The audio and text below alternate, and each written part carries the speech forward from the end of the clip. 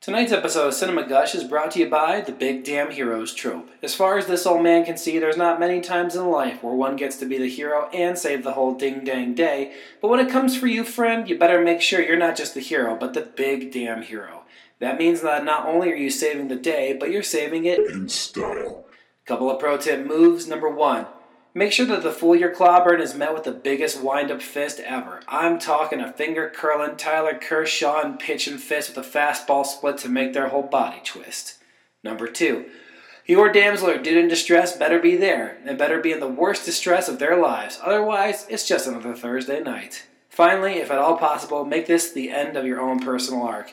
Whatever crap you've been dealing with that week better be put into that one-punch man moment and sold to the highest bidder. The Big Damn Hero trope. 100% just in time, 100% all the time.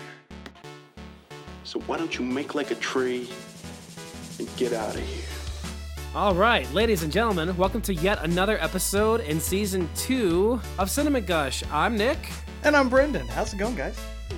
It's going amazing for me, and it's going well in your area of the world, I presume. It is. The snow melted. Hey, what do you know? Our snow just melted as well. Yeah, fancy. It's fun being in the Midwest. Mountains, right? That's right. You up in the Middle East, getting all that snow still. Oh. Anchorman references. Sweet, moving on. Dude, this is going to be a very interesting episode. He has not talked about this at all.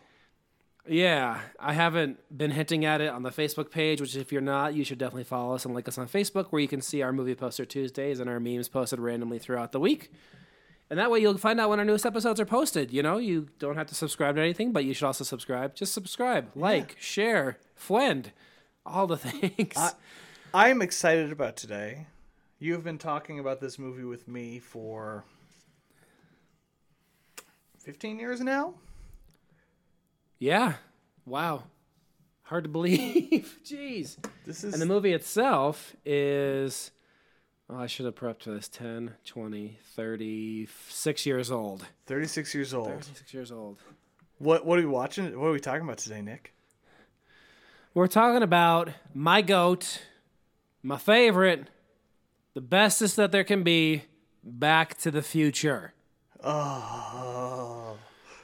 It feels so good to say. I mean, you know, I think I might have hinted at this in the Muppet Treasure Island episode, that Muppet Treasure Island is my third favorite film of all time. My second favorite film of all time. I just found out one of our guests would like to do this season, so I will tell you when that one happens as well. But this I don't is even number know one. what we're talking about. That's perfect. Good. That's okay. perfect. I'm so excited.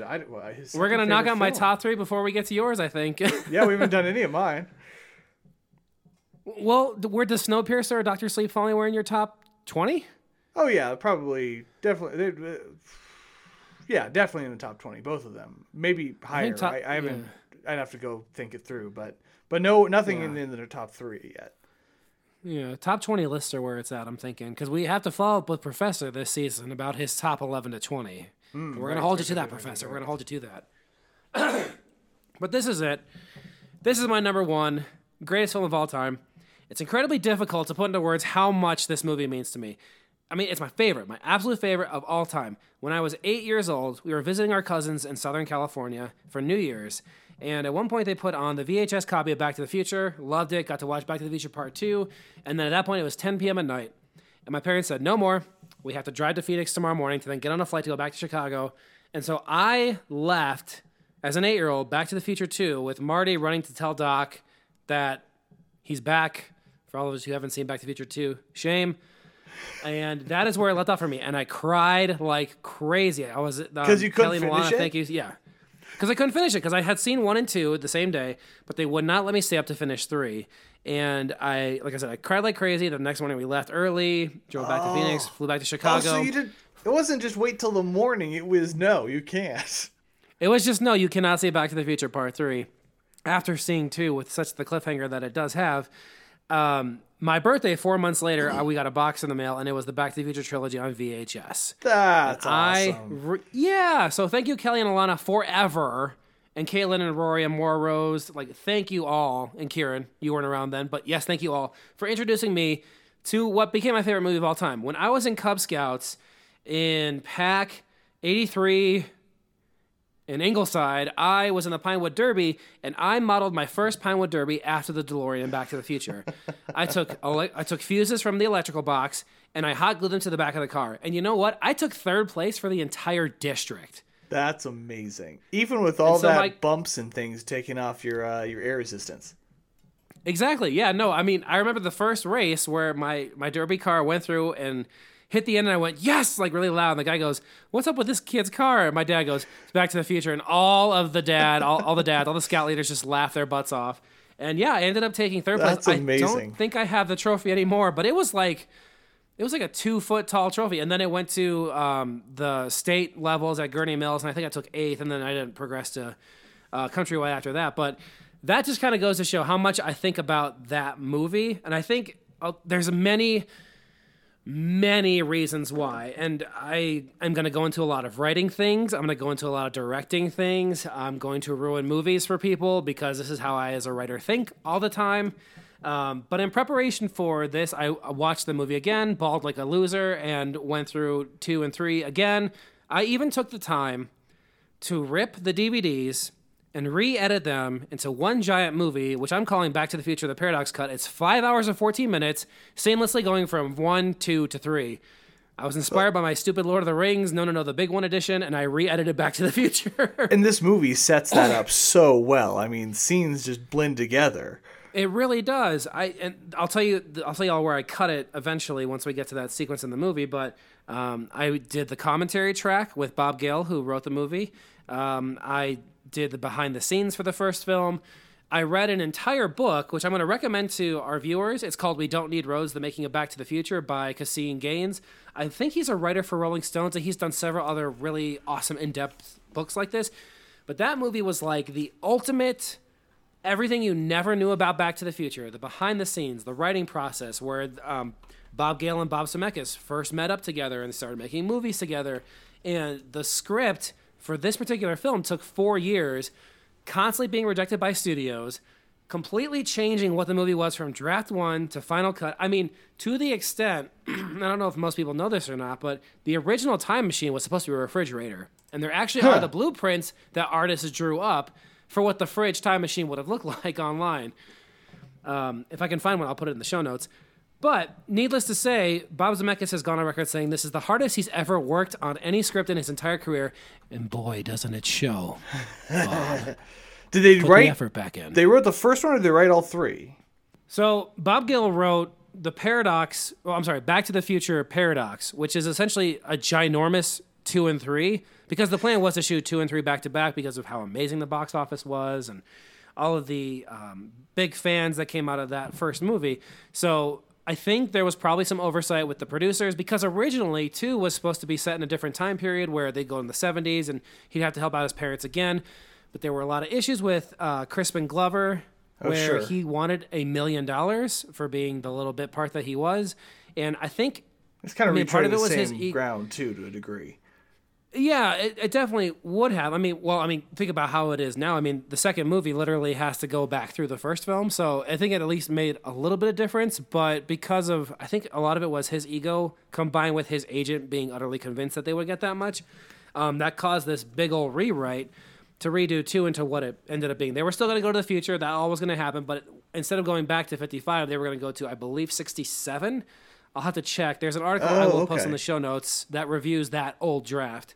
So, yeah. You triggered something in my mind, and maybe I'm crazy, but you mentioned that it was a refrigerator in the first draft.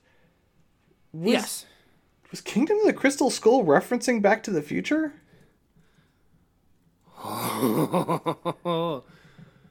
Because Spielberg produced Back to the Future. Yeah, he was an executive producer on it. I feel like at some place in the back of my brain, that fridge scene in Crystal Skull was a reference to something, and I'm wondering. So when you Google Back to the Future refrigerator, the first picture has Indiana Jones with the refrigerator in Crystal Skull. So I'm going to say absolutely yes for sure.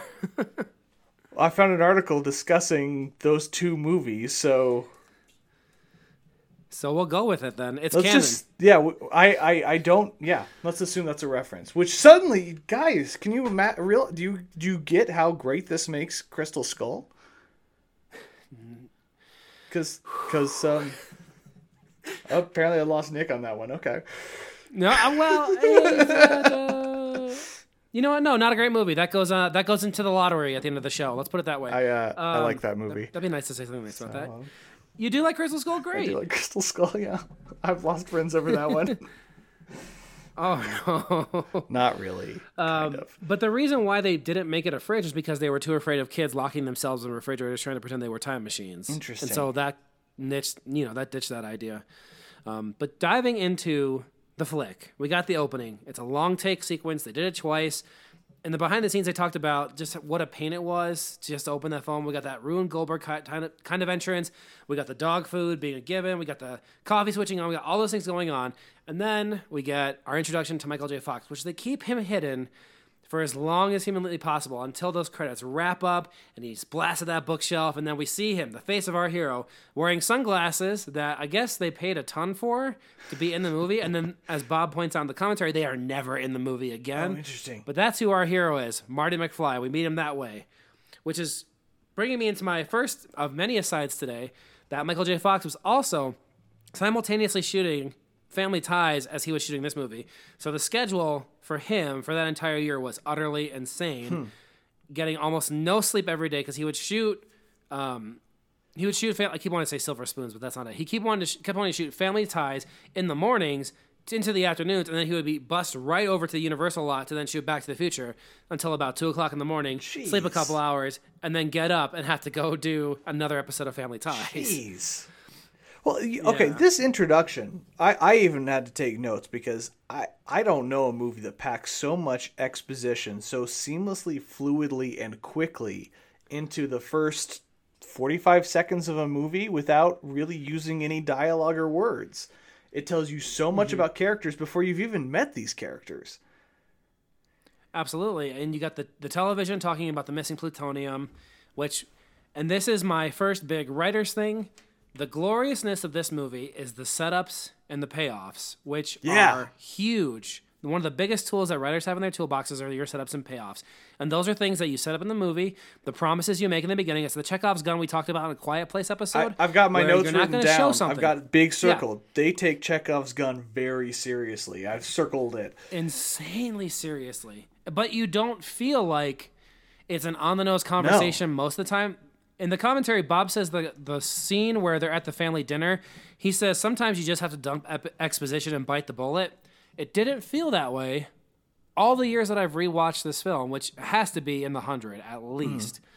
But you have that sequence. We meet Marty. We have Doc call. We get the promise of what's happening later at 115 in Twin Pines Mall. And you got to kind of love that when Marty leaves the house, Doc's house is right next door to a Burger King. I don't know if that's product placement. I think it was. You'll notice later on, Marty's brother is wearing a Burger King uniform, which I never knew what the Burger King uniform looked like in the 80s, but I guess that's exactly what it was, which is in itself a throwback to the fact that Leah Thompson used to be a Burger King spokesperson in the commercials. So that's how that all fit together. So he answers Doc's call. Twin Pines Mall is coming up. And then we get one of the greatest movie songs ever, Power of Love by Huey Lewis and the News. Awesome. We'll see him in just a couple minutes because he's the guy that tells Marty's band that he's just too darn loud at the Battle of the Bands. But that song also sets an amazing tone of the movie, of what a lot of it is about. And there are many heavy, awesome themes in this movie, like love, like courage, like friendship, all of those great things. And it's all in that Power of Love song, which I've been blasting like crazy when my wife and I are playing Skip-Bo. It's just on my playlist now of pop music. And it's so wonderful. I remember picking up a cassette of the soundtrack right before we moved away from Illinois, and I think I ruined that cassette tape all the times that I listened to it. Alan Silvestri's insane Lego soundtrack, which I'll talk about in a little bit. But yeah, this is important to note that when Michael J. Fox is up there, he actually does not play the guitar. It stinks, but he did play the guitar. He just didn't do it for any of those sequences. He was always dubbed over for guitar. His voice was dubbed over. That was a sad thing to learn, but it's true. Yeah. So we get that sequence where we meet Strickland, And there's Marty and his awesome girlfriend trying to sneak him in, and he doesn't get snuck in. But we get the promise of the film, right? We get one of many amazing promises in this movie, which is that no McFly and Hill Valley ever amounted to anything. And then Marty promises that that's going to change. And this movie is going to be about that truth being changed. And we get hit with that first moment at the Battle of the Bands where he gets his first real big letdown. And then that next scene, which I will do a vlog about at some point. I have kind of a script somewhat written for it. But this movie has many great scenes. The greatest of which... I shouldn't say that. Sorry. Okay, well... Fight with yourself. I love it. This is so hard! I love it. It's like, it's tied. Because this scene promises everything in the movie. Which scene? I even took the time. So, right after the Denial of the Battle of the Bands audition, that to me, the sequence where where Marty and Jennifer are walking around the town square, which, by the way, quick aside, that town square is the back lot of Universal Studios. It's called Courthouse Square. If you ever get the chance to take the back lot tour, if you go to Universal in California, you can see it. It's appeared on Cinema Gush before, too.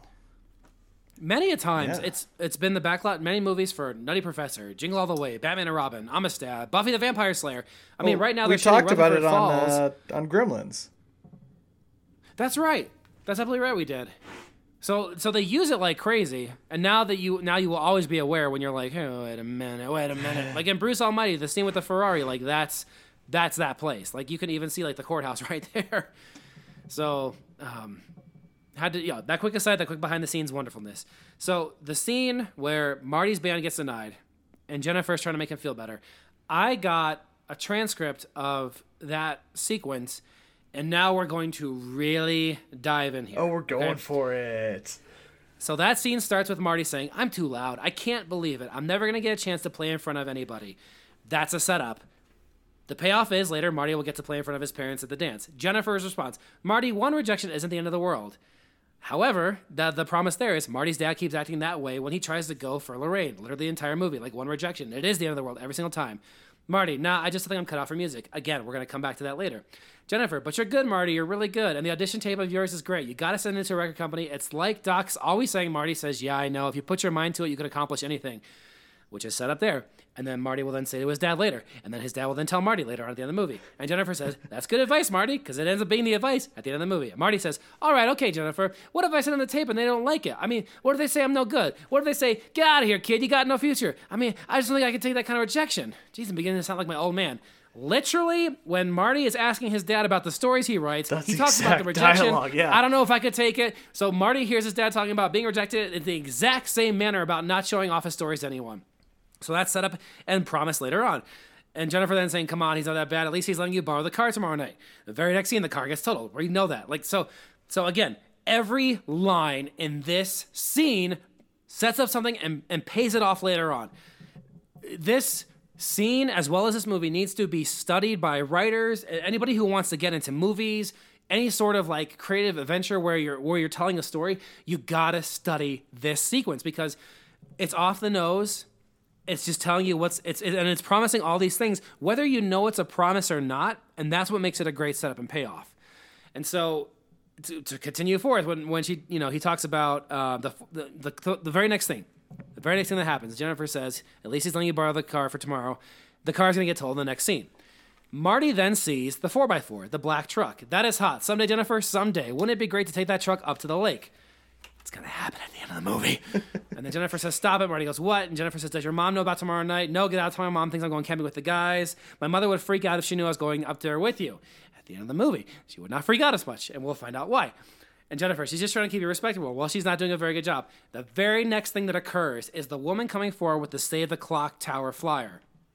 I know you've all seen this movie. We're going spoiler. Obviously, spoilers like crazy. That is the setup for what ends up being, I don't want to say the protagonist, but it's the driver of the entire middle part of this movie to get Marty back, was this promise of Save the Clock Tower. And he ends up giving her a quarter.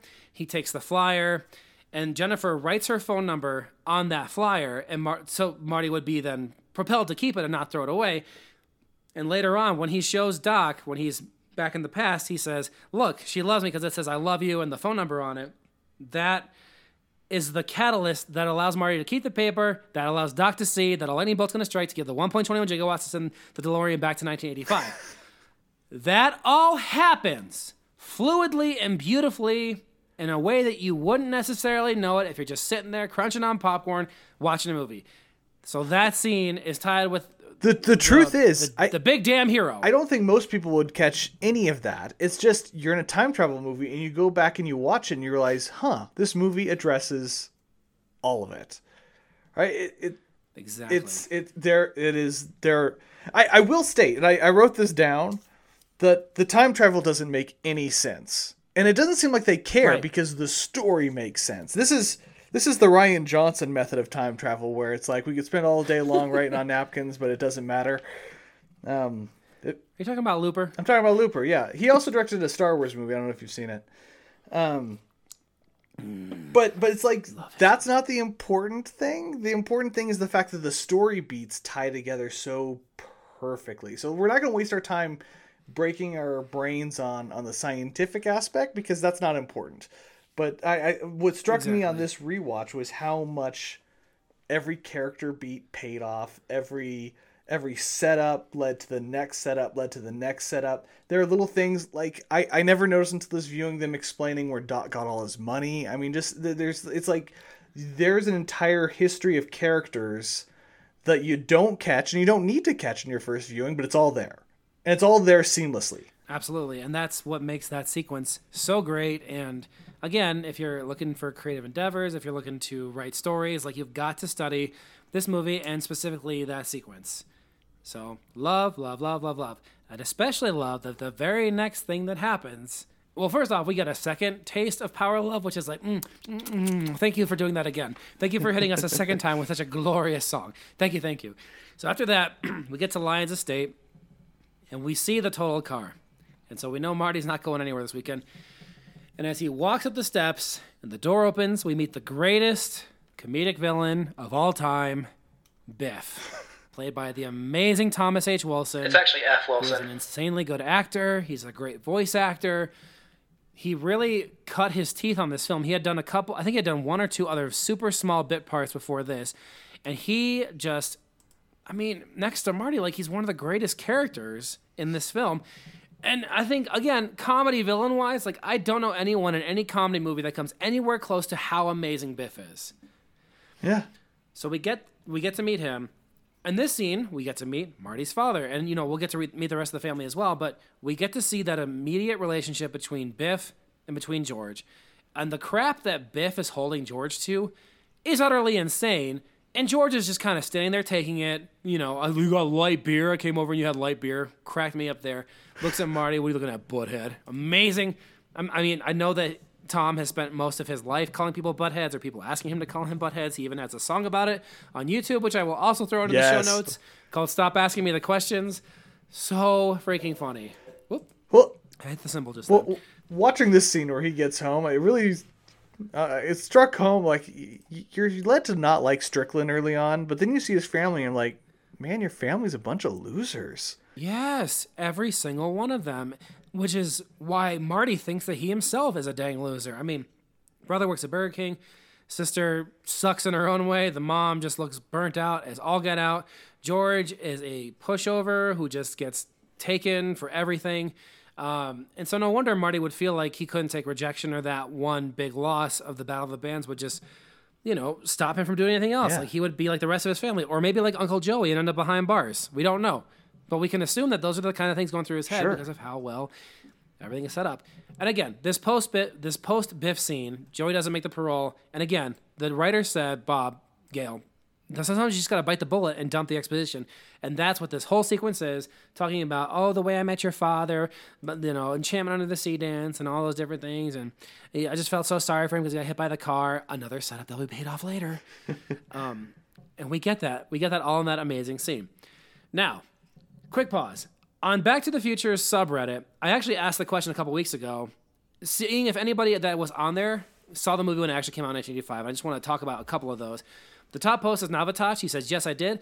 I saw it for the first time in the theater with my father when I was 15. He's since passed away, but I saw many movies in theaters with him. And even if some of them weren't great, I always enjoy spending time with him.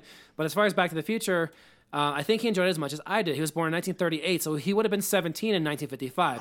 I think seeing the year recreated so accurately, especially teenagers hanging out with friends and that kind of thing, probably brought back memories for him.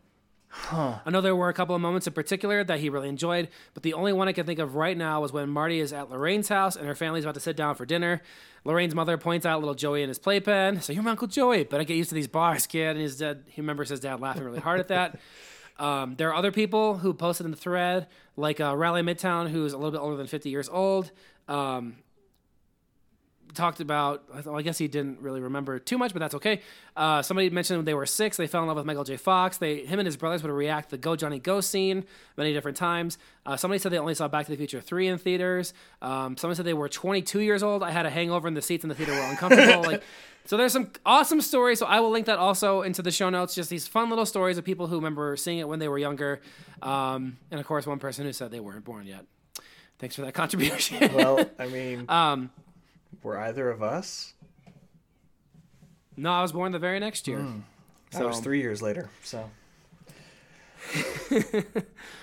okay, all right. Then we get the sequence where Marty almost oversleeps and gets to Twin Pines Mall. Y'all know what I'm going to say about Twin Pines Mall and Lone Pine Mall later, so we don't have to get too far into it. But when we get to the mall, we finally see Einstein. The greatest movie. No, we see the damn DeLorean, man. We see the DeLorean. Rewind. The car rewind. What are you talking about, Pines? You don't know? No, I don't know. Okay, so when Marty pulls up to the mall on a skateboard, where to say pulls up? When he skates up to the sign on the mall says Twin Pines Mall. Because that was old man, what is it? Sherman. The farmer? Yeah, the Sherman. Does he knock down a tree that I just didn't pick up on it? Well, he says, no, my pine! And he screams after Marty and shoots the car. At the end, when Marty's back in 1985, it says Lone Pine Mall. I have never caught that. What? Oh, I'm saying you can't just skip over stuff so like that, because I glad. got to imagine our audience hasn't a lot of them haven't caught that either. That's amazing. Well, yeah, for those who don't, when you rewatch this movie now that I'm gushing about it so much, you got to pay attention when Marty pulls up to the mall. It says Twin Pine Mall. When he goes back to 1985 at the end of the film, it says Lone Pine Mall because he was the one who knocked over the damn pine. So there would only be one pine for the Lone Pine Mall. That's fantastic. Yeah, man. All right, continue. I'm sorry. So, yeah, go ahead. Yeah. No, not at all. Not at all. So Einstein the dog is there. And then the semi-truck opens and out comes the DeLorean. And now for another aside. When I was 15 years old, one of my little brother's good friends, I believe his name was Justin, his dad had a DeLorean. Wow. And it just sat in his driveway. And he offered me the car for $10,000. And the only trouble with it was that it did not run at all. Which really stunk because when I went to go check it out, I mean, I was thinking like, oh, this is going to be my first car. I'll get a loan from my parents. And I sat in there and my head didn't freaking fit because I was 6'3". And there was not that far back that you could go with a vehicle. It really did shatter my dreams right there that I would ever own one of these cars. But I had the chance. I had the chance to get a DeLorean. How much do those sell for now? Probably around the same price if it doesn't run. Does it run? I guess it depends because I know they did a reboot of the vehicle, I think in 2014. But, I mean, if you're getting into a tight parking space, you're just not going to be able to leave the car. So it almost doesn't make sense. So unless it was self-driving. That's I guess, one of the questions I have. I actually had to look it up. Because in my mind, I couldn't ever remember being, not alive at this time period, what DeLorean's pop culture value was before Back to the Future. But it was defunct at the time. So it was kind of a joke, just a weird spaceship-looking thing. But remember, when they were getting ready to film the movie, it was not defunct. In fact, I don't think it was defunct while they were shooting either. I'm not positive on that. I feel like DeLorean stopped in late 84, which they would have been actively shooting the film at that point.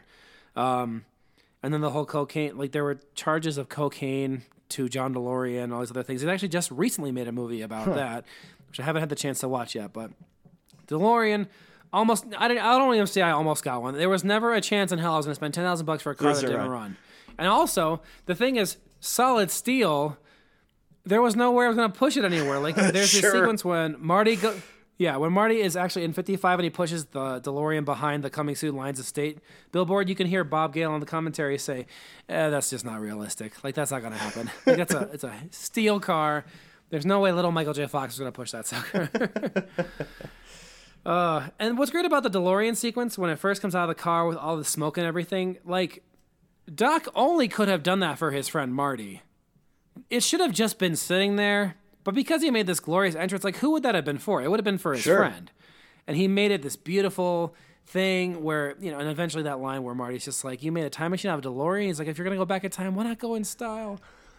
And I don't want to brush over this because I'm talking about the damn car, but we also meet Doc, this awesome, eccentric scientist character played by the amazing Christopher Lloyd, who is still doing awesome stuff. I've gushed about Over the Garden Wall before. He is the woodsman in it. And he's in a number of other awesome, terrific movies. He was in my first post-COVID theater-going experience recently. He was in The Nobody. Oh, that's right. I remember that in the trailer. I don't know that movie is particularly great. It's a lot of fun, and his role is perfect. His role is spectacular. Excellent. That makes me happy. Yeah. Excuse me. And he looks about as old as he did in 1985. Yeah, he's one of those actors. We talked about that like during the Hook one with Kyle, that Maggie Smith, she also seems to never age. Yeah. So Christopher Lloyd's the same way. So we get to meet Doc and Marty. It doesn't matter how they met. It doesn't matter how they became friends. I know people always say, I wonder how. And there's a comic book that actually explains it pretty well. There's been several comic books actually about Back to the Future. Biff's experience when he first gets the almanac and what that looked like. And when Doc and Marty meet each other back in 82, I think it was in the comic series. And then if you have not played the Telltale games, they're on Steam. There's 5 of them. They're super, super, super, super fun. Christopher Lloyd does a voice in it. Michael J. Fox does a voice in it. So I would highly recommend those as well. I'm getting off track, which is where I want to be. Listen, we learn how the car mechanic works. We love the joke about Christ being born in 000 and somehow that making sense. That's a wonderful, beautiful joke. And then we have November 12th, 1955, where Doc fell off his toilet and realized the flux capacitor is what makes time travel possible. Another excellent catalyst because we know that we're going to need that 1.21 gigawatts to do it. Doesn't run on fuel, people. Runs on plutonium. He sent those poor terrorist pinball parts, okay? And that's how he got the freaking plutonium that he got to power the freaking thing. And he was going to go 25 years in the future. That was his plan. We'll come back to that at the end of this rant, but he says he's going 25 years in the future, wants to see what's going on. And that's when we have the sequence where the terrorists come, and actually, I don't know if a lot, and this is another, did you know? But he says the line, they found me. I don't know how, but they found me. That is the name of I think it's pop rock band from one of the former guys of Panic at the Disco. So if you look up I don't know how, but they found me, you'll actually see, I believe, 2 records that are out. Quite a few millions of listens. Pretty good stuff. An odd title for a band, sure. Does it play off of nostalgia? Absolutely. But, I think that's neat.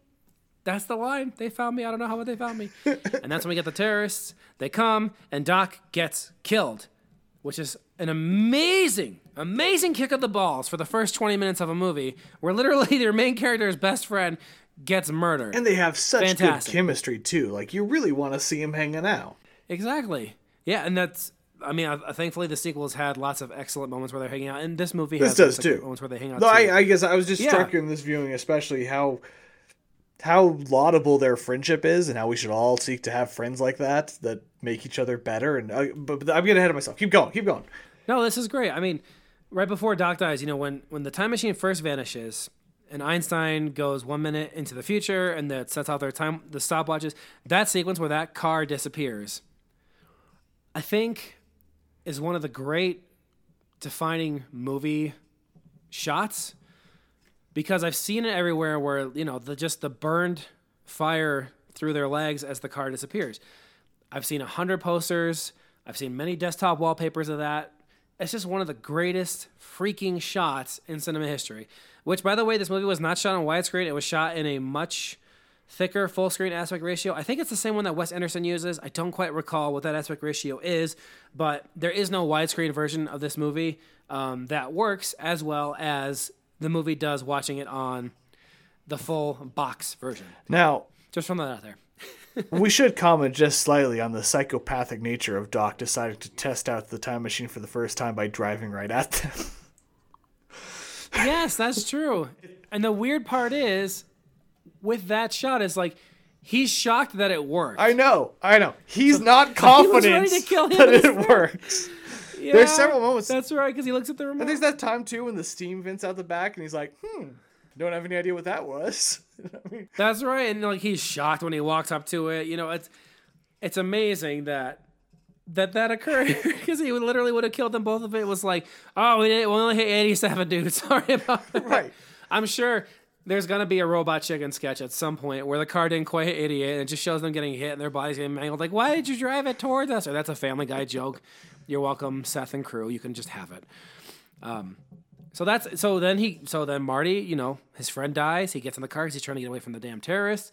And that's when he drives 88 miles per hour in a mall parking lot, which I don't ever recommend to anybody, but that is what sent him back in time. So I guess it worked, hits the scarecrow, crashes into the barn. Mr. Peabody, that was his name, because they named him after Peabody and Sherman from the Rocky Bullwinkle show, the little side. Yeah, so that's what that was. So my plane hits destroys it. Awesome. Car shuts off. Now we are in where Lyons Estates is going to be. And I think that's when it really dawns on Marty, like, okay, I'm not really in Kansas anymore. And that's when we get the Mr. Sandman sequence of him walking through 1955 in this wonderful, beautiful area where everybody's happy and kids are doing like pogo sticks and the skateboards with the handles on them, which they come back to later on. And he's just walking around lost, and he does that classic. And I think this has been in other movies. I just can't think of like any great examples, but like grabs the newspaper and checks the date. Would anybody today, any kids today, like know to look at a dang newspaper, get the date? They're like, "Where's the TV?" Maybe they'll say something in the intro, or the watch, or something. I don't know. And that's when we start getting the jokes about.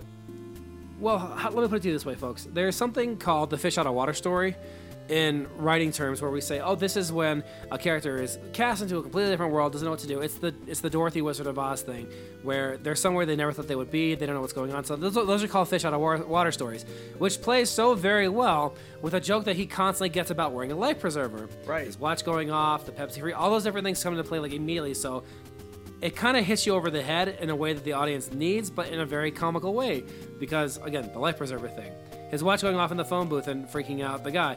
The Pepsi Free, which I didn't even know what the hell Pepsi Free was when I was younger. I think it actually was like, oh, it's caffeine free. That's what it was. But I didn't know that growing up, so I thought it was weird. Diet, is it not? I don't know if it's diet. Looking it up. We should know these things. These are very important. No, you're right. Well, because while you're looking that up, caffeine free, because he also asks for a tab, and I'm 90% sure that doesn't exist anymore. And the last time anyone talked about tab was Ready Player One. So that's another wonderful 80s joke. Anyway, so then we go, and he he's like, just give me a coffee. And so he's just sitting there, and he starts mimicking the same motions of the guy next to him. And we start to find out, boom, this is his dad from freaking 30 years ago. And I love the implication that Biff has literally been a bully for 30 freaking years. He's good at it. There's just something about, he's like, don't quit your day job. And, Biff makes his entrance, and that's the actors were all that age. They were aged up for all the other sequences in the 80s, but that was how they looked. And it was good to see Billy Zane in his first movie ever. I did not realize Billy Zane was in this until actually looking at the IMDb list just now. Oh, really? I didn't put together that was him. Yeah, that's his first movie, man. Billy Zane. And, George gets bullied to do the homework, which is a throwback to the way that he was being bullied by Biff earlier. And then we meet a young Mayor Goldie, which, Marty gives. I don't know if this is the grandfather paradox or not, but Marty gives him that idea to become mayor. We can't talk about paradoxes here because we'll break the entire story thing open. Like I said, time travel makes no sense, but it's brilliant. Mm-hmm. Absolutely. So he wants to talk to his dad because he's just, I don't know what necessarily his immediate goal is, but like he runs after his dad. And that's when he finds him on the tree branch, peeping into what ends up being Marty's mother's window. And it's great because there's a moment where they say bird watching, that he was bird watching. I believe it was earlier in the movie where it's like your father was bird watching and he got hit by the car. It's so great that he totally wasn't bird watching. because when he jumps down and Marty pushes him out of the way and Marty gets hit by the car, by Lorraine's dad, I love that line that he shouts to his wife that another one of these damn kids got hit by the car, implying that there are a hell of a lot of peeping Toms in Hill Valley that are almost getting hit by cars. Every day they're bird watching in the middle of a suburb with houses on either side of the street. There's only one thing to look at. Exactly. But also, it not only implies that a lot of kids are peeping on Lorraine, it implies that Lorraine is always changing her clothes in front of that window. Yeah, I suppose it is, isn't it?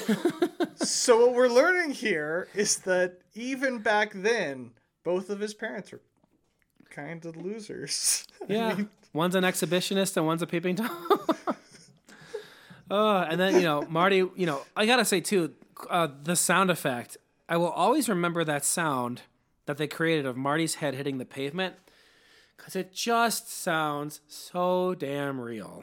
Like, the back of the head hitting the asphalt. It's like, it's not like a great HD sound. It's not super loud. It's not in surround, but that thunk makes you want to puke because it sounds like he just broke his skull. Yeah, just got eviscerated. So, and then, he wakes up a couple hours later and he meets Lorraine. Leah Thompson, one of my first young movie crushes ever. Good God, beautiful, beautiful, beautiful woman. Holy crap.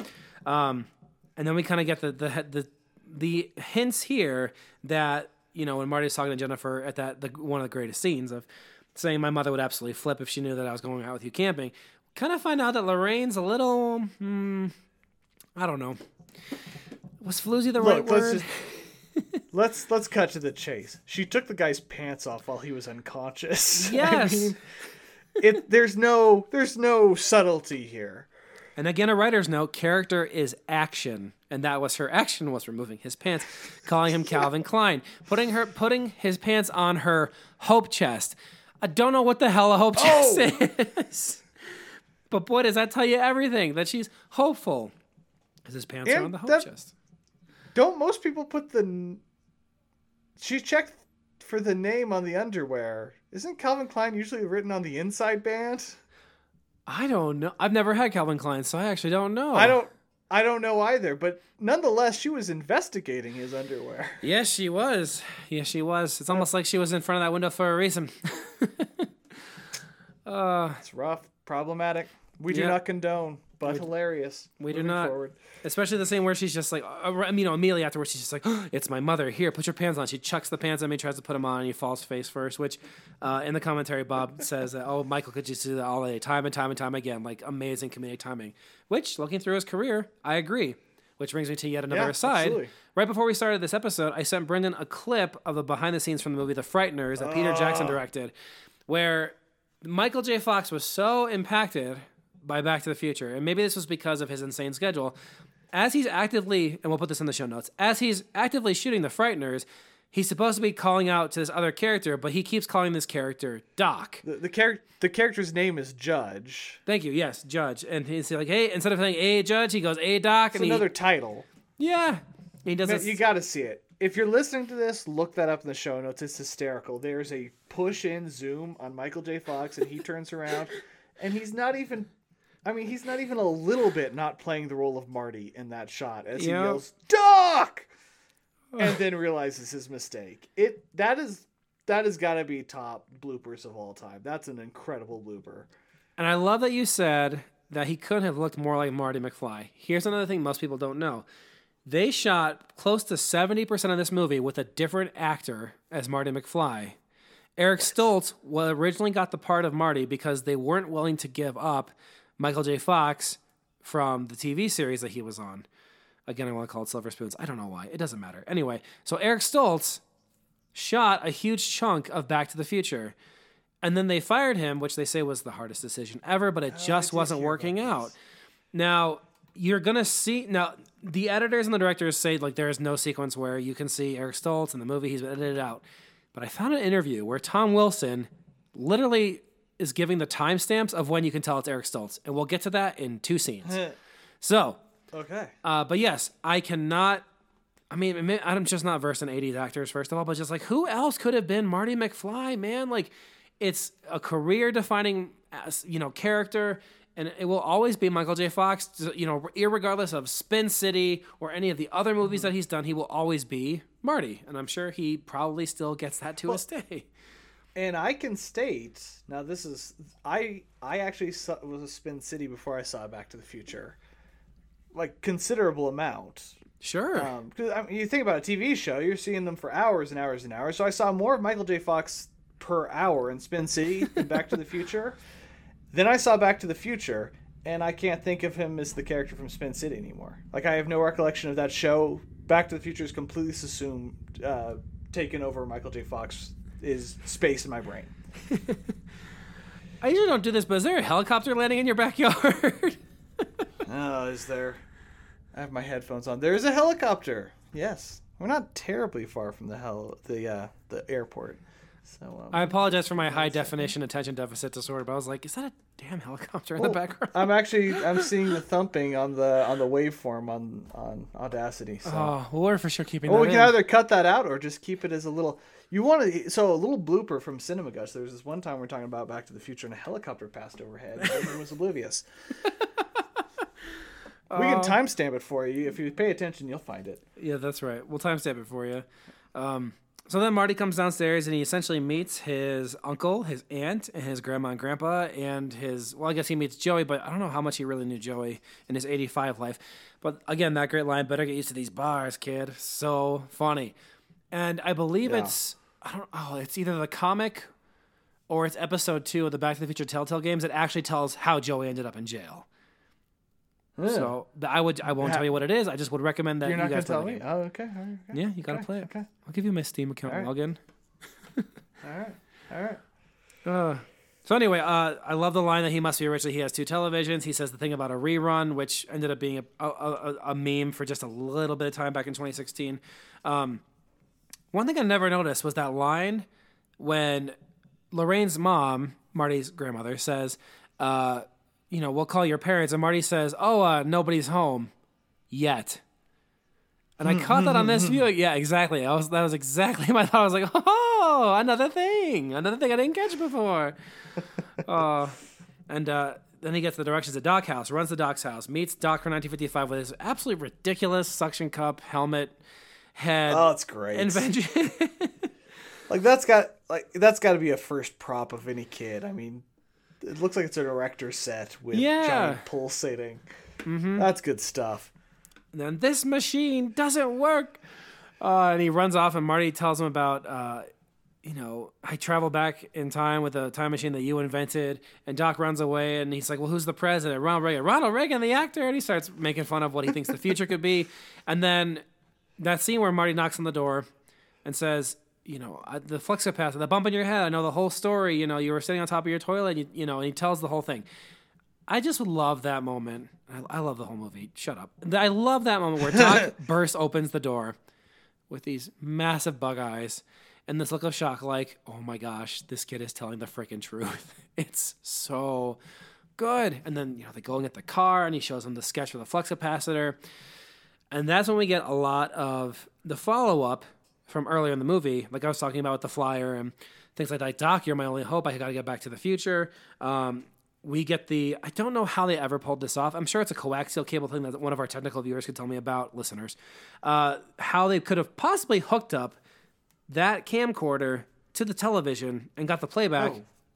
It doesn't matter that much. I'm sure it works out. Yeah, can you hook up? Did TVs in the 50s have hookups? Well, I think everything had coaxial because of antennas. Because I remember that very well, having to switch out the NES with the coaxial at the back.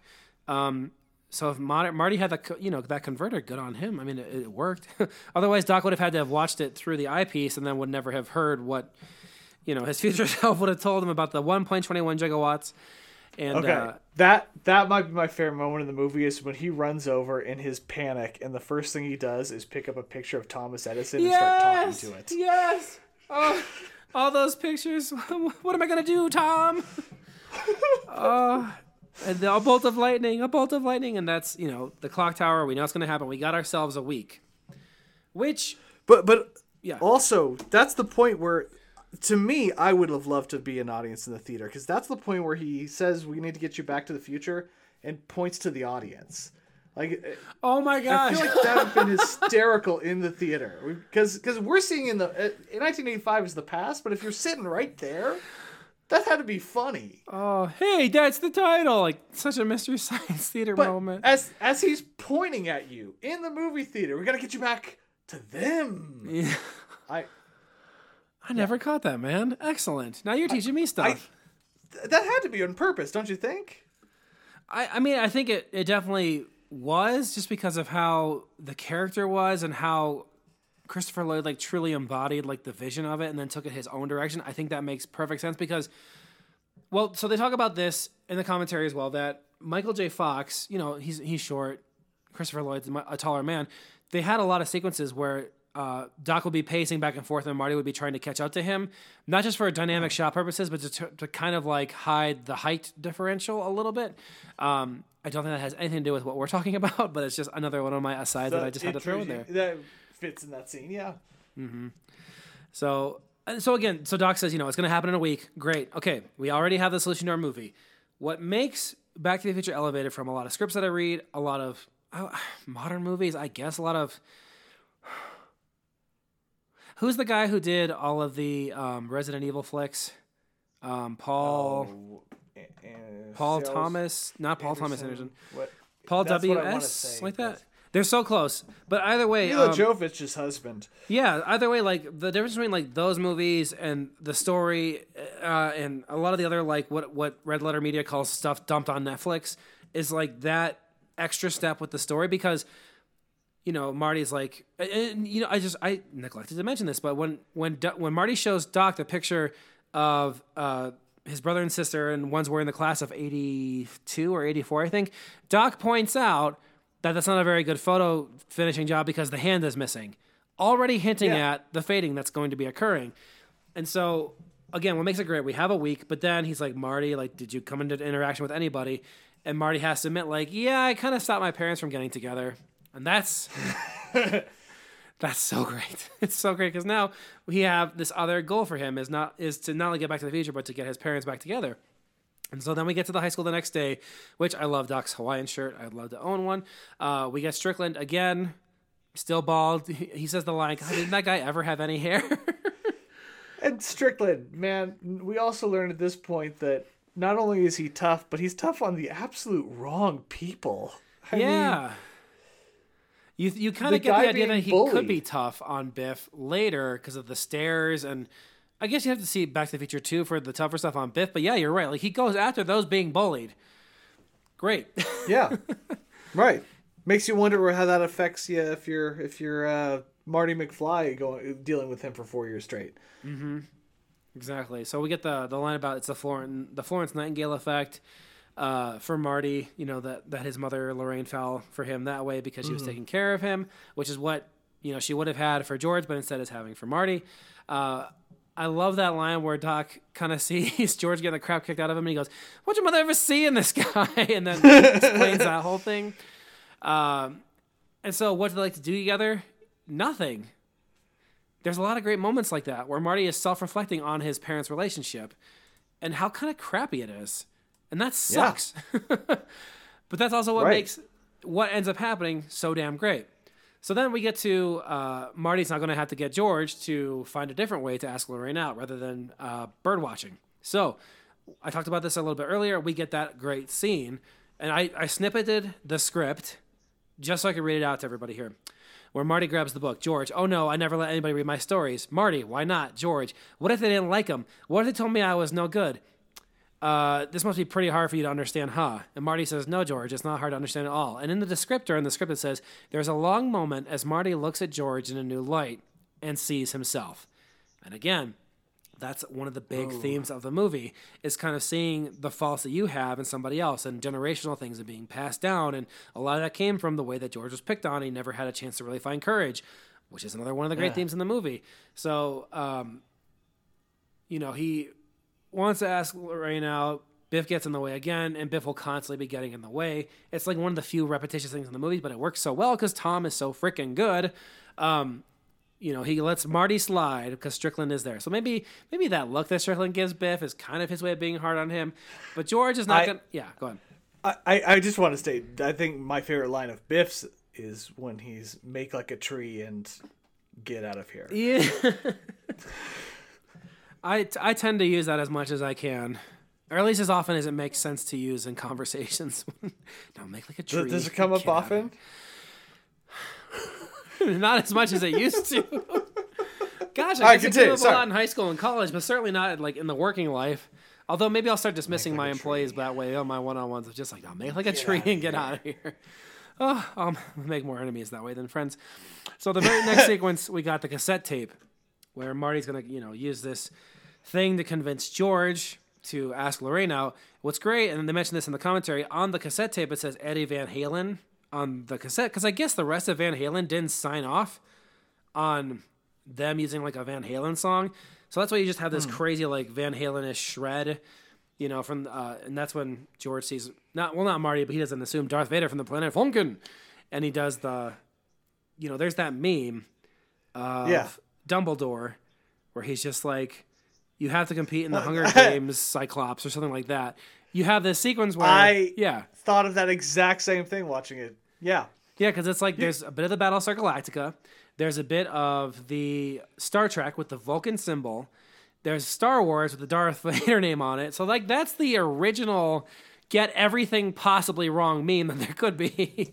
But see, now what I want as a side comic series is a really in-depth, kind of serious, dark look at George's psychology as he goes through the next 2 decades and sees all of these pop culture things emerge. And what does that do to a man on the inside?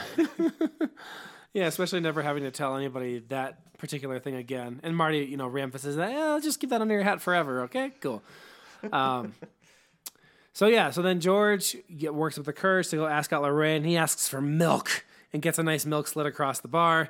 And he tells Lorraine that she is his density. What?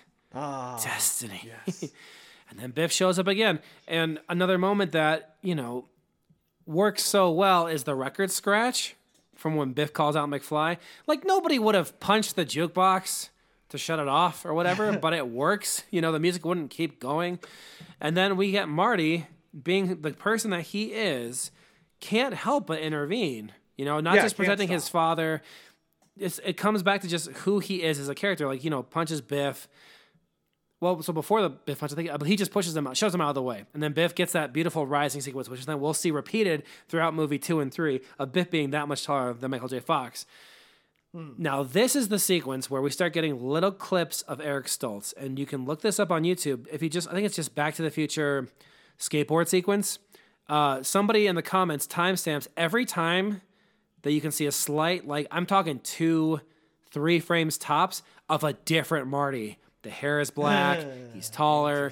So this is the scene that you can see that more than any other. Plus, and the reason why Tom knows that that's in there is because he actually punched him in the face, which super sucks for another actor to do to another actor. Wait, who punched who? The guy who actually played Marty first, Eric Stoltz. He actually was shoving Biff, like with all of his might, pushing his palms, and he said like he was bruised like crazy at the end of the day.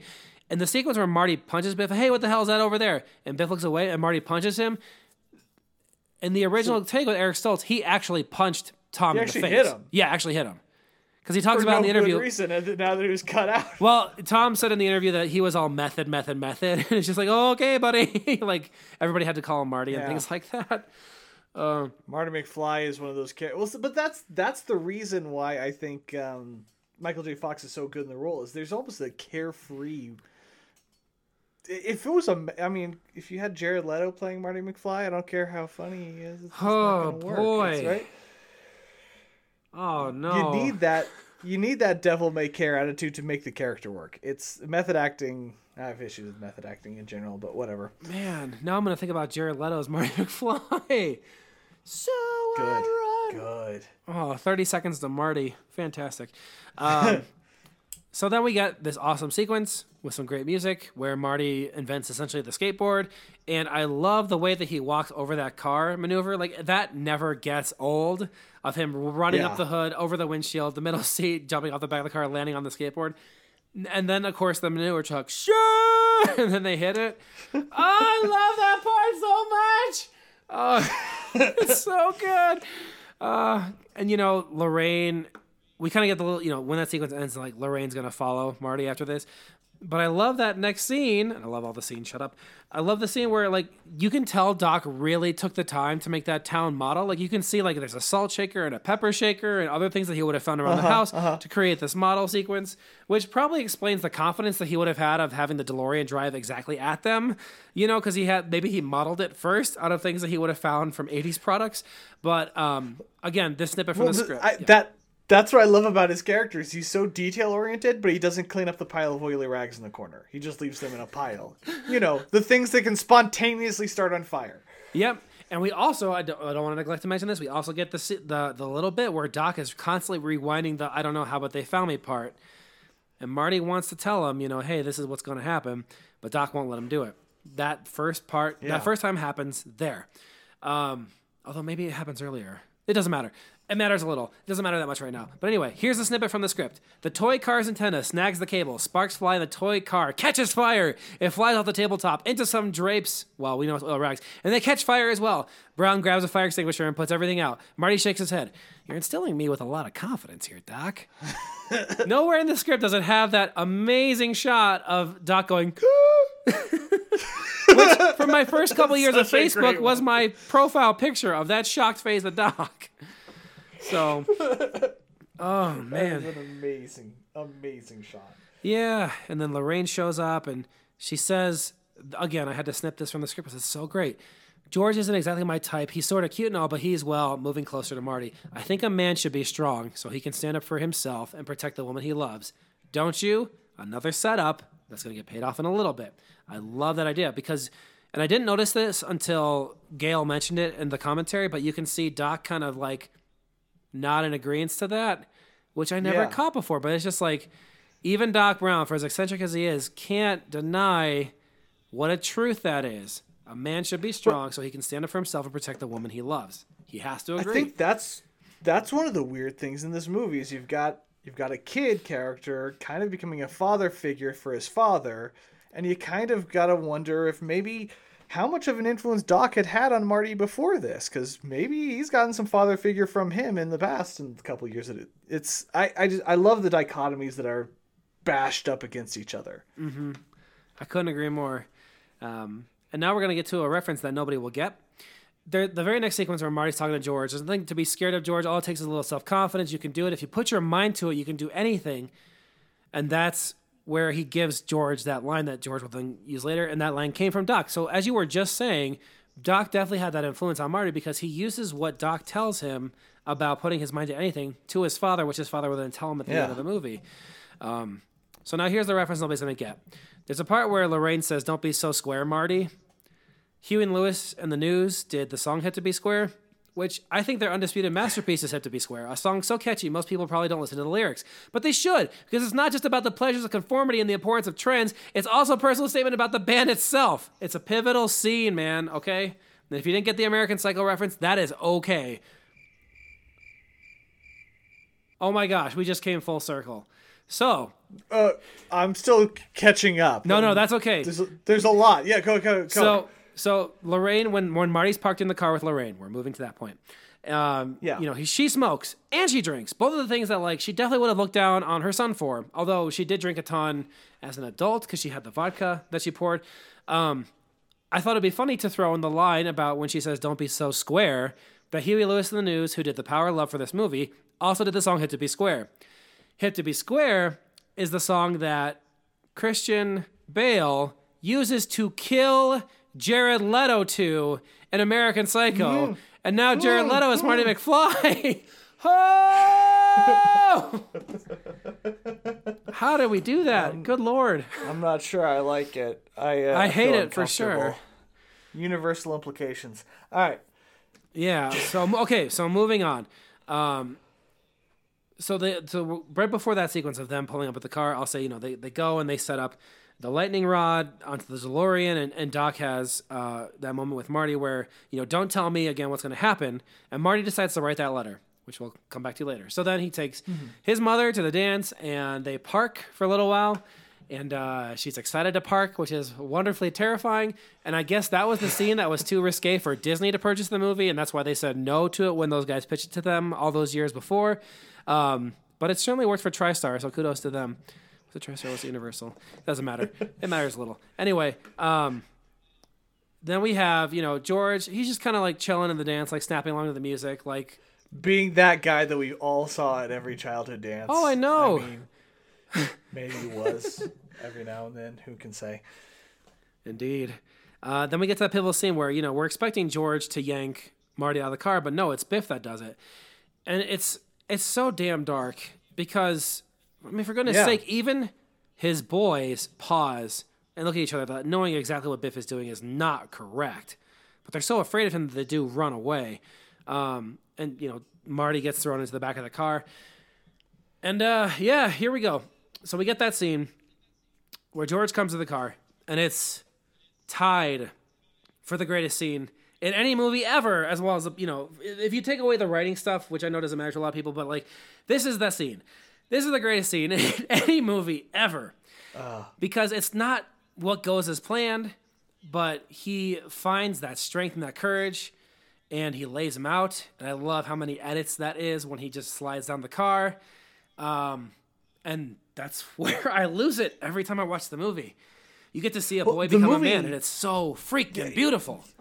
Right, it's the same sequence that they planned for, but it took away the easiness of him being able to yank Marty out of the car and made him actually face his demons. Yes. And I feel like the movie, this comedic slapstick, not slapstick, but it's got this very upbeat, rapid pace. The movie slows down and gets very serious for about 30 seconds, and appropriately so, and it's great.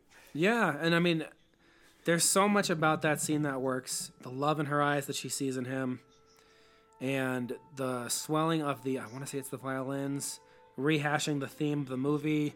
And the way that they walk together, arm in arm, eye to eye, as they go to the dance, it's so...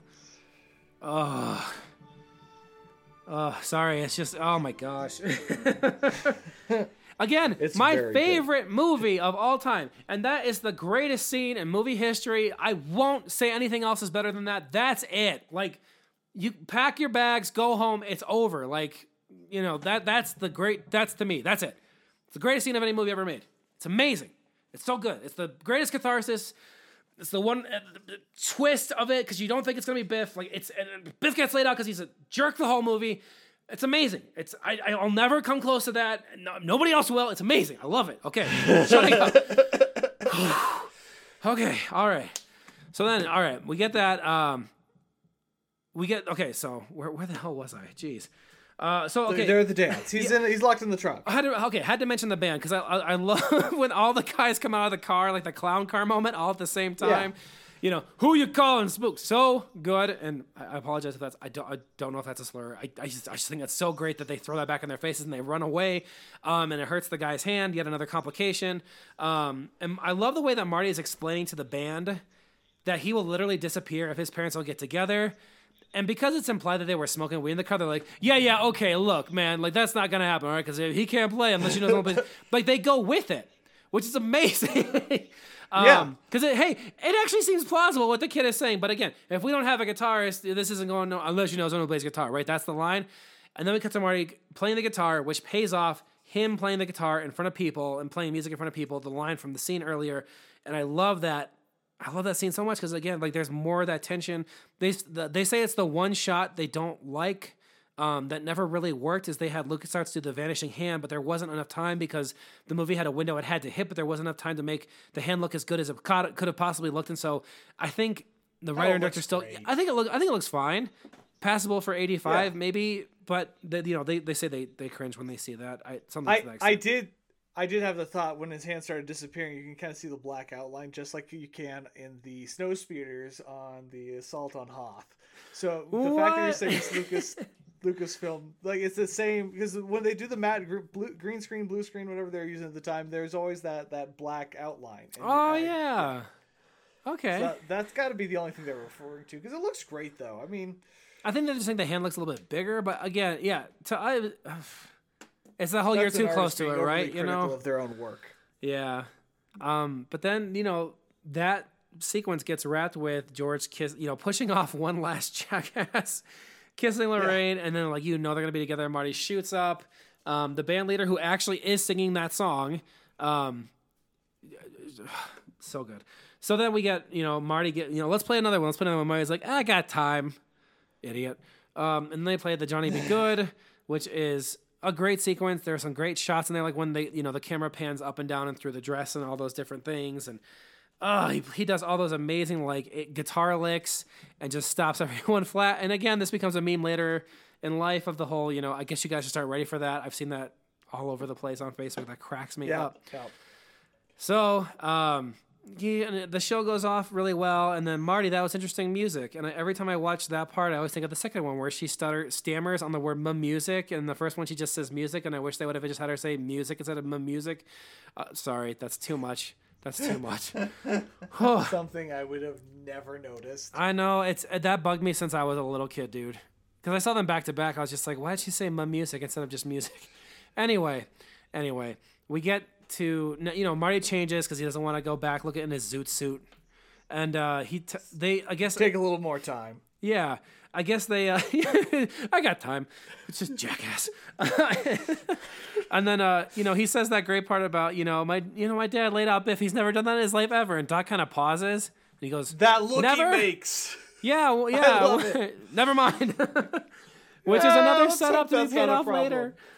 He's like, yeah, forget about it. Don't worry about it. And, that climax, man. Oh my gosh. Like the cutting back and forth, the movie magic of him his head against the steering wheel and that somehow starting the car up, and the tension of Doc on top of the clock trying to get the plug in, and the music, and it's just it's perfect and wonderful.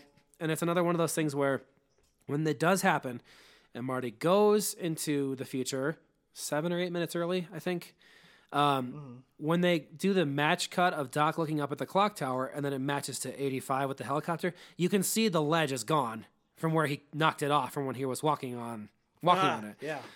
So, and then, you have that moment where Marty he looks at the ugly downtown. He's like, oh, it looks great. Everything's great. Old movie theater that's now a terrible church. And it's like a strip club here and porn movies. And there's a homeless guy. It looks great. It just looks great. And yeah. And the car won't start again, which I know that they had a lot of trouble with the car in the movie, or at least making the film. It reminds me of all the trouble they had making Jaws, where the shark just didn't work. But, the car doesn't work. And then the terrorist van goes driving right by, and it's like, crap, here we are down to the wire. And boom, Marty gets to Lone Pine Mall just in time to see Doc get shot. And he's about to shout no, but the past self of him shouts no instead. And so he gets this kind of holy hell moment where he's seeing events played out from a different camera angle. Which is amazing. And he runs and, Doc is dead, but he blinks and you hear the twinkling of the music and he sits up and it's, again, he decided to look at the letter, even though he tore it up, a couple minutes ago to us, right? But it was, 30 years ago. And he thought, what the hell? And maybe in that way, Doc's character changes because he's even more risk-taking-y-ish than he was before. I don't know. I'm trying to find an arc here, but he figured, what the hell? Doc doesn't really need that much of an arc. You're right. He doesn't. I kind of like that in this character here. But, I mean, I'm trying to think. He kind of has one. I don't know. I like that Doc is the stable force in the movie, even with all of his manic energy. I like that presence he brings. Yeah. And just the way the music is timed with him blinking. I don't know what that. I should know what instrument that is. It's I don't know if it's high keys or if it's strings. So it's in time with the blinking and that realization that he is alive. So good, so freaking good. And now, so earlier I said he was going to go back 20, or he was going to go in the future 25 years. Doc now says 30 years. I think it's because Marty went back 30 years. I think that realization, just to make it round.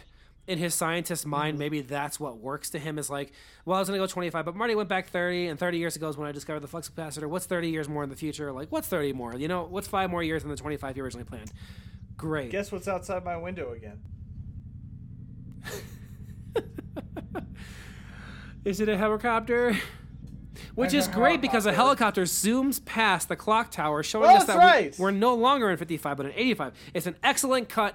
Great job on the editing. Fantastic. Thank you. I liked how you just layered in the sound from the movie right there. And it works. And so then Marty, goes to sleep after what must have been the most stressful week of 4 lives. And how the hell does he sleep that way? But I always thought about that growing up. It's like, yeah, it's funny, but it's like, for all the crap that he just had to do, like, I get it. He's tired. He sleeps till like 10 o'clock. Probably would have gotten home. Maybe this is about 8.5 hours of sleep. It doesn't matter. I'm going too into it. It matters a little. Listen, he then gets up, and now this is a sequence that this was also recently brought to my attention, again, thanks to that subreddit of our Back to the Future, where Marty told Lorraine and George, if your youngest son ever sets the living room rug on fire, don't be too hard on him. So Marty's in the present day for him, and his house looks so different. And his brother and sister are successful, and his parents are madly in love, and they're like flirtatious. What the hell's going on? And he kind of collapses, and there's a quick shot of him on the ground when he's trying to get him. He goes, Mom, Dad, you can very clearly see a burned rug. Oh! From when he lit it on fire, and it had to be replaced. That's amazing. So I love that. Another setup and payoff. And that took like years for anybody to see. I'm sure people saw it in the 90s, but there was no internet to really post on. That's great.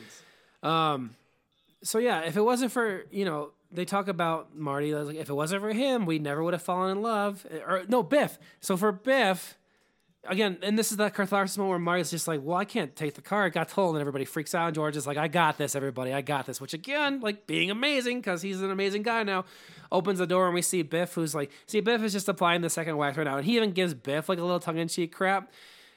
As they're reflecting, they're like, if it wasn't for him, we'd never fallen in love. And I'm sitting in my basement watching this by myself. I don't know why I say these things, but it's just like, if it wasn't for his attempted rape, we never would have fallen in love. Like, it's terrible, but that's kind of what they're hinting at. Yeah, that's absolutely what happens in the movie, though. I mean, yeah. So, and, the second coat of wax on the car is kind of a moment to pull the literal on-fire rug out from under our feet, because Marty's not going to take the car. He's going to open the garage, and the 4x4 is going to be there, and we hear the French horn, and we see Jennifer, and he acts like he hasn't seen her in a week, and everything just comes together that this journey is over. Like, the deed has been done. Things have not only been set right, things have been set better than they ever could have been before. And then we get that tag, and then when the DeLorean pulls up and it crashes into the freaking trash can, and Doc pops out wearing sunglasses that I learned from the commentary were solid metal, and he couldn't see anything. That's why he kind of... That was just metal? Yeah, he just walks the way that he does. He's probably like looking straight down and being like, Marty, and he grabs him. Like, I managed to find his shoulders. I don't know how many takes that maybe it's just taking the one take, but you get that idea that the adventure will go on, and where they're going, they don't need roads, and that's all I got, man. That was the last thing I wrote in my 8-page PhD doctoral thesis on Back to the Future. It just ends with, we don't need roads. That's it, man. Like, that's what I got. Like, I talked to a fellow supervisor, and he's just like, you have to get the 4K version. I'm like, I don't know, man. Like, there's something to, like, my crappy VHSs, which the covers are, like, gone from being moved so many times. Like, I have the special edition DVD. Like, I don't know if I need 4K, like, I don't know, but it's just like, that's it. Like, there are those movies though that you buy every time just because it's like, yeah. How many times I've bought the movie Alien or Indiana Jones or yeah, no, I get it though. I get it. So then, real quick, 4K. That's its own thing. Like, I have to. It's not Blu-rays. It has to be a 4K disc. Is that 4K? Well, yeah, don't buy a 4K disc if you don't have a 4K TV and a 4K player. Well, so I have a 4K TV, but I only have PS3. I have to lose 30 pounds to get an Xbox One or a PS5, so, or whatever. So, or just... Yeah, so you can't play 4K. And, yeah. Do those play 4K? The Xbox One X does, not the standard one. Okay. I'm going to change my goals on my weight loss chart to say Xbox One X, or Xbox... What was it? Well, the newest Xbox plays it just fine. Awesome.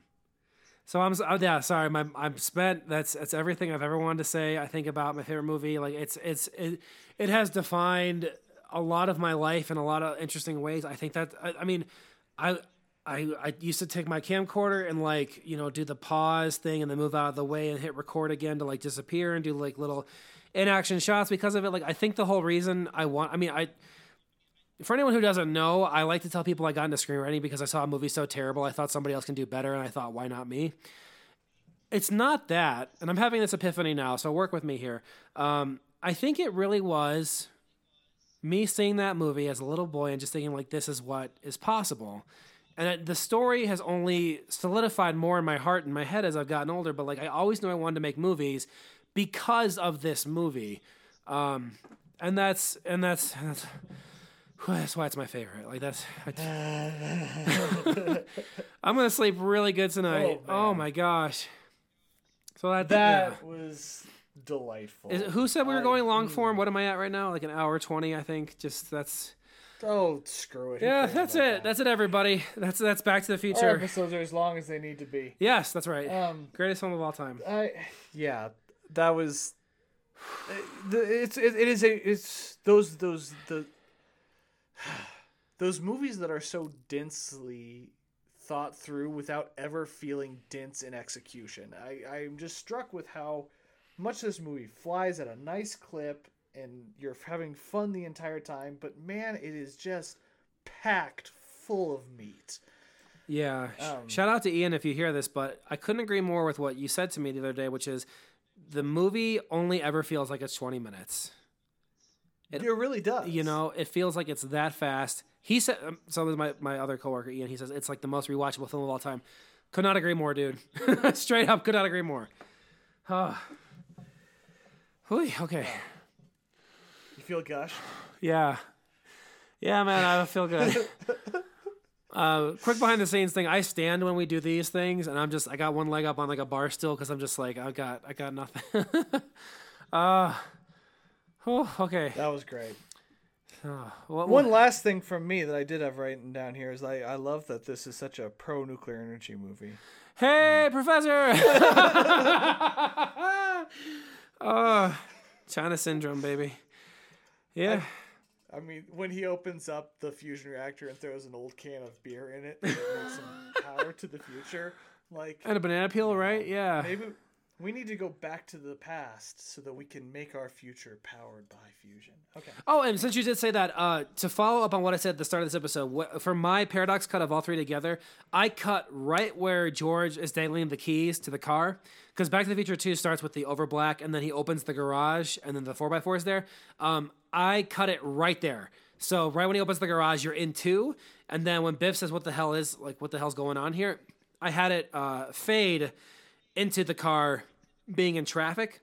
So that's where I cut 1 into 2 to make it this, you know, and then again, for 3, like I cut like 7 or 6 splices of 2 into 3, and I couldn't get around some credits, but I mean, it's just for me. I would never sell this or share, but if you want it, that's where I cut those things together, and that's that payoff there. So that's cool. It doesn't get better than that. Oh my gosh.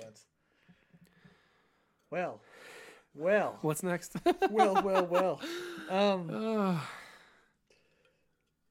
Yeah, it's time to go have a good smoke now.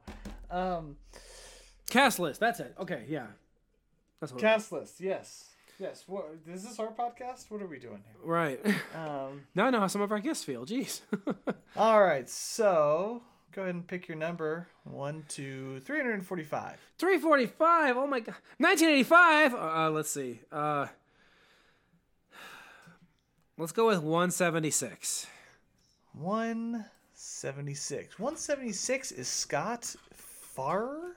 Farrar? Scott, look him up. Farrar. Okay, yeah, let's see. Scott Farrar, camera operator for ILM. He's uncredited. He's under the visual effects section. All the better, because he wasn't credited. We're going to give him credit. Yeah, we are. He's known for his work on Transformers, Minority Report, AI. A lot. He's got a movie in theaters right now. Quiet Place Part 2. Scott, fantastic, my man. Yeah, you deserve all the credit. What the since '77. Star Trek: The Motion Picture. Yeah. 2, Star Trek 6, 3, Cocoon, Back to the Future, Star Tours, Disney. He's won an Oscar. What did he win for? Well, let me find out. Scott, my man, you've had an insane career. Yes, he has. And you've been nominated so many times. He won for What are the chances he Cocoon. did the hand effect? Oh, that'd be funny. Oh, yeah, you won an Oscar for Cocoon with Ken Ralston, Ralph McQuarrie, and David Barry. Man. Well, you know what? Yeah. We're giving you all the credit today, Scott, because you really... I don't... This is, again, these are never sarcastic. Because of you, this movie rocks. Okay? Like, you worked hard on it. You spent time on it. You didn't get credit, which I hate. But, dude, you rock, man. Thank you so much for working on Back to the Future. I'm sure you get bugged about it all the time, but dude, thank you. Thank you, Scott Farrar. You rock, man. Thank you. Amen. He's had a hell of a career. So, we are now going to pick a movie that Nick just, is not a big fan of. Let me just tear some paper here. I'm going to tear some paper with some movies written on it. I've got to say something nice. I'm going to mix them up, and I'm going to lay them out in front of me. Here they are. And while you're doing that, I'm going to follow up with something from season 1. I'm going to gush to you guys about Chewy Nerds. They are a great snack. It's like one of the most delicious candies. I found it on accident last Easter during the COVID times. And now my mother-in-law and I have bonded over our deep love of the Chewy Nerds. And they're big and they're beautiful and they're wonderful. And if I ever want nerds again, I just get the big Chewy Nerds. I have to gush about they're really big good. Chewy Nerds. They're a great snack food item. Chewy Sweet Tarts, too. Those are good stuff. All right. I love Chewy Sweet... Sorry. Okay. Yeah, no. Okay, 1, 2, 3. 1, 2, 3. 2. Nick, please say something nice about... Oh! I love it. Say something nice about Muppets from Space. Oh, man. Thematically so perfect. Season 1, the first episode of Cinema Gush, was Muppets Treasure Island. So I'm really excited to hear him say something. This is a notable dislike of yours, is this movie. The first scene of Gonzo's dream where he's like, I don't want to be alone, and you find out that Gonzo was left behind Noah's Ark. That scene is really harsh because the Old Testament people tend to be very harsh. The thing I like about Muppets from Space is that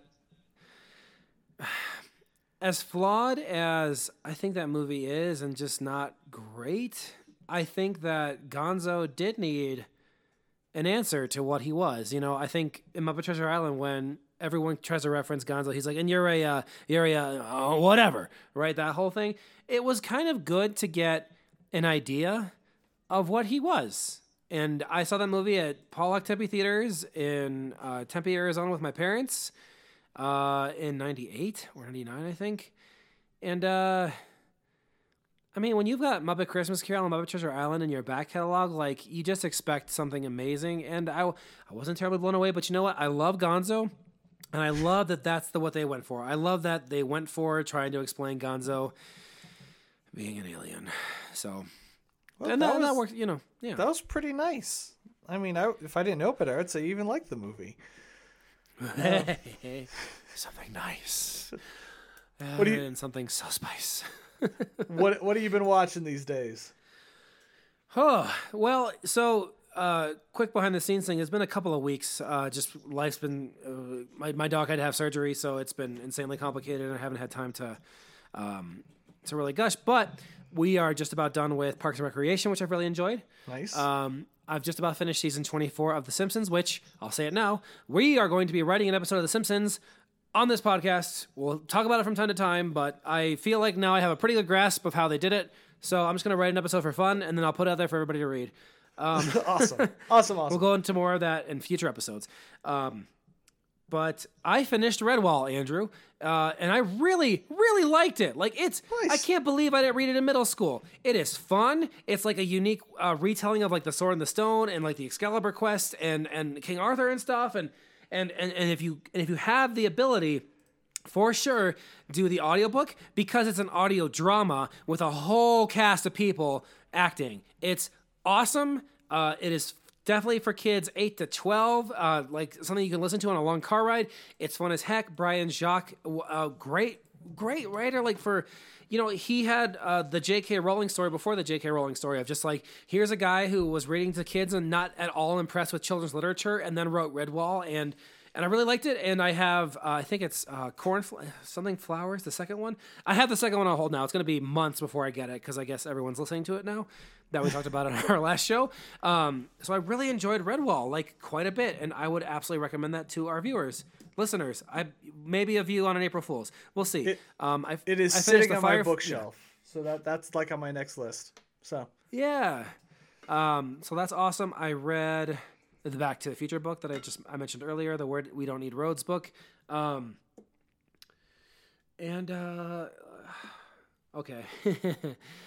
So my wife was out of town this past weekend, so I put on Nomadland.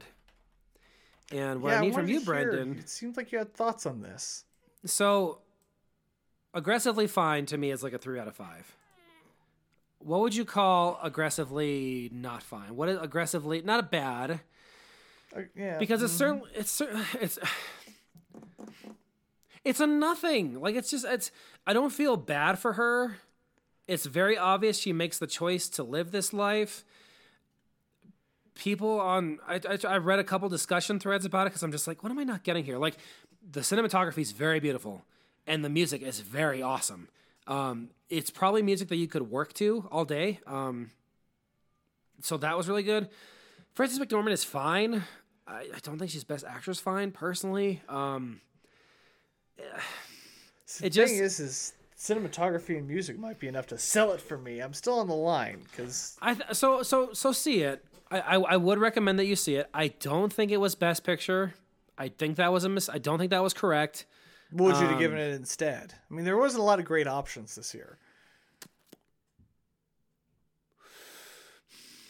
Wonder Woman 1984? No. Controversial opinion? Which is back on HBO Max. No, I've probably gotten Sonic the Hedgehog myself, but... yeah, like, what they were with all my Sonic nods, man. I haven't seen it yet, but I'm sure I would have given it to Minari. Which only won 1 Oscar, which seems like a crime, but it was also a very weird... You know what? Everyone's forgiven. Everyone's forgiven. Like, last year was insane for everybody, and everyone's forgiven. Like, it's okay. Like, it doesn't matter. The Oscars haven't meant anything to me in many years. I don't think... I think if you looked at all the other films, I think... I was talking to Kyle about this. Like, Judas and the Black Messiah, I think is what he was going for. Mank was aggressively bad. I didn't like it at all.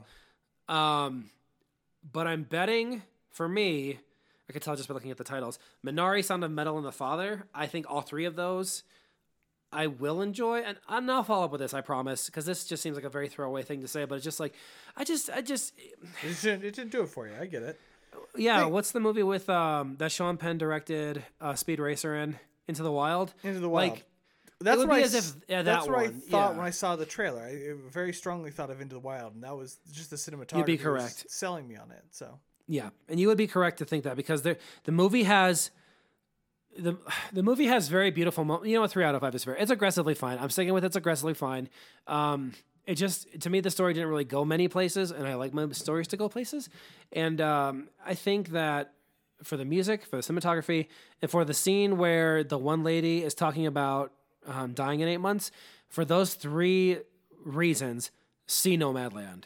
It just wasn't my favorite, but I thought for what they did, quite nice, quite okay. Quite okay. And I will leave it at that. I am also trying to catch up on Professor's List before he comes on the show. So I saw the Paradox, something Paradox. I can't think of what it's called right now, but that was amazing.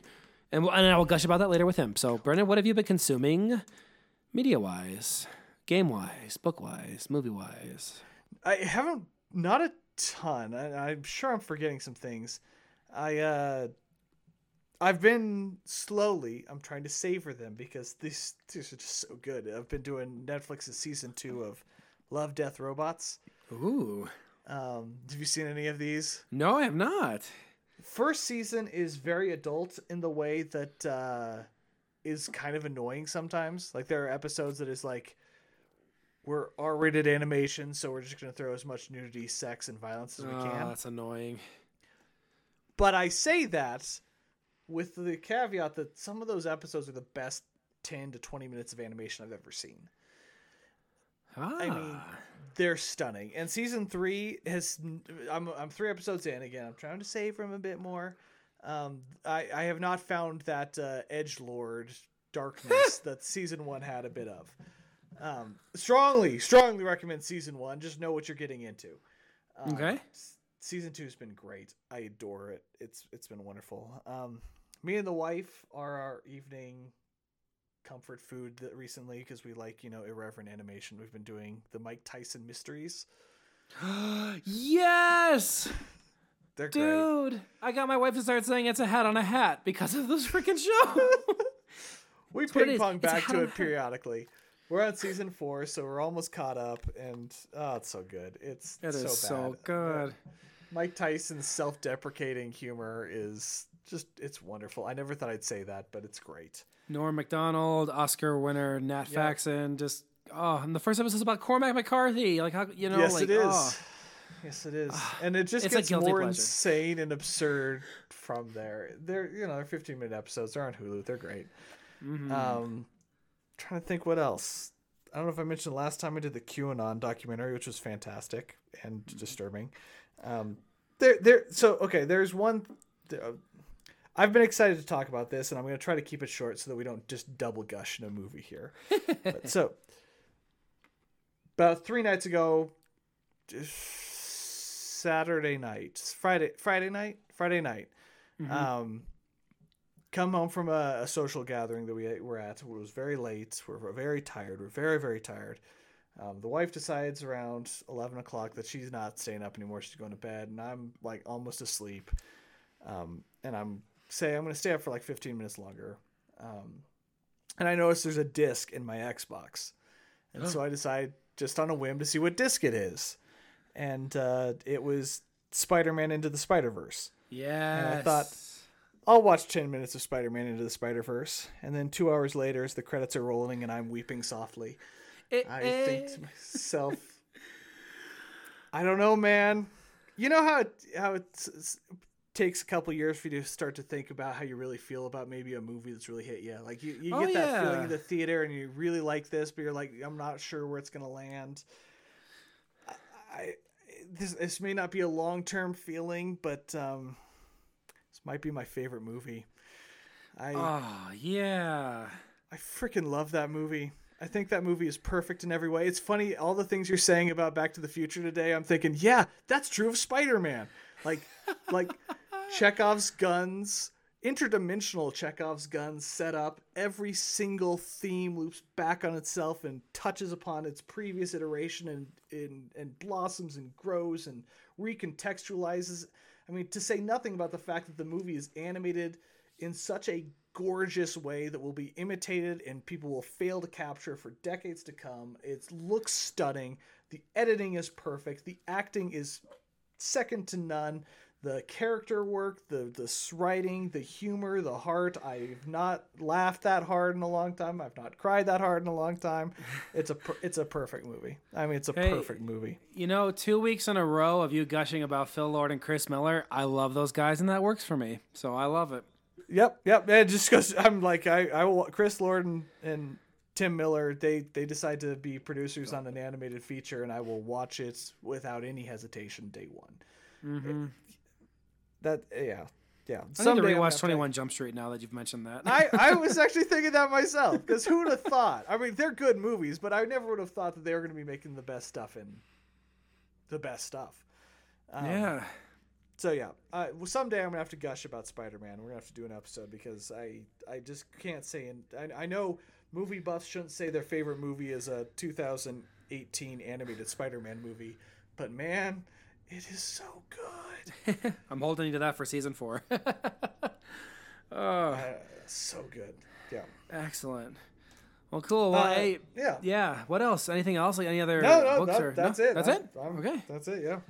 Awesome. Well, folks, I mean, this is probably just catharsis for me too. Like, thank you for listening to people who listen to this. Give us a comment on the Facebook page if you like this episode, or on the Podbean sector. We watch that as well for our view count, and hopefully we'll hit 1,000 with you this season. And I think I'm gonna pour myself a Kirkland Signatures whiskey and go sit in the bath while watching Simpsons season 25. So you all can have an amazing night. And we'll catch you in the next one. Later, people. It's a pleasure. That was amazing, man. Thank you. That was fantastic. That was so good. I was going to cry twice. I didn't quite do it. But I definitely was tearing up. So Amazing. Amazing.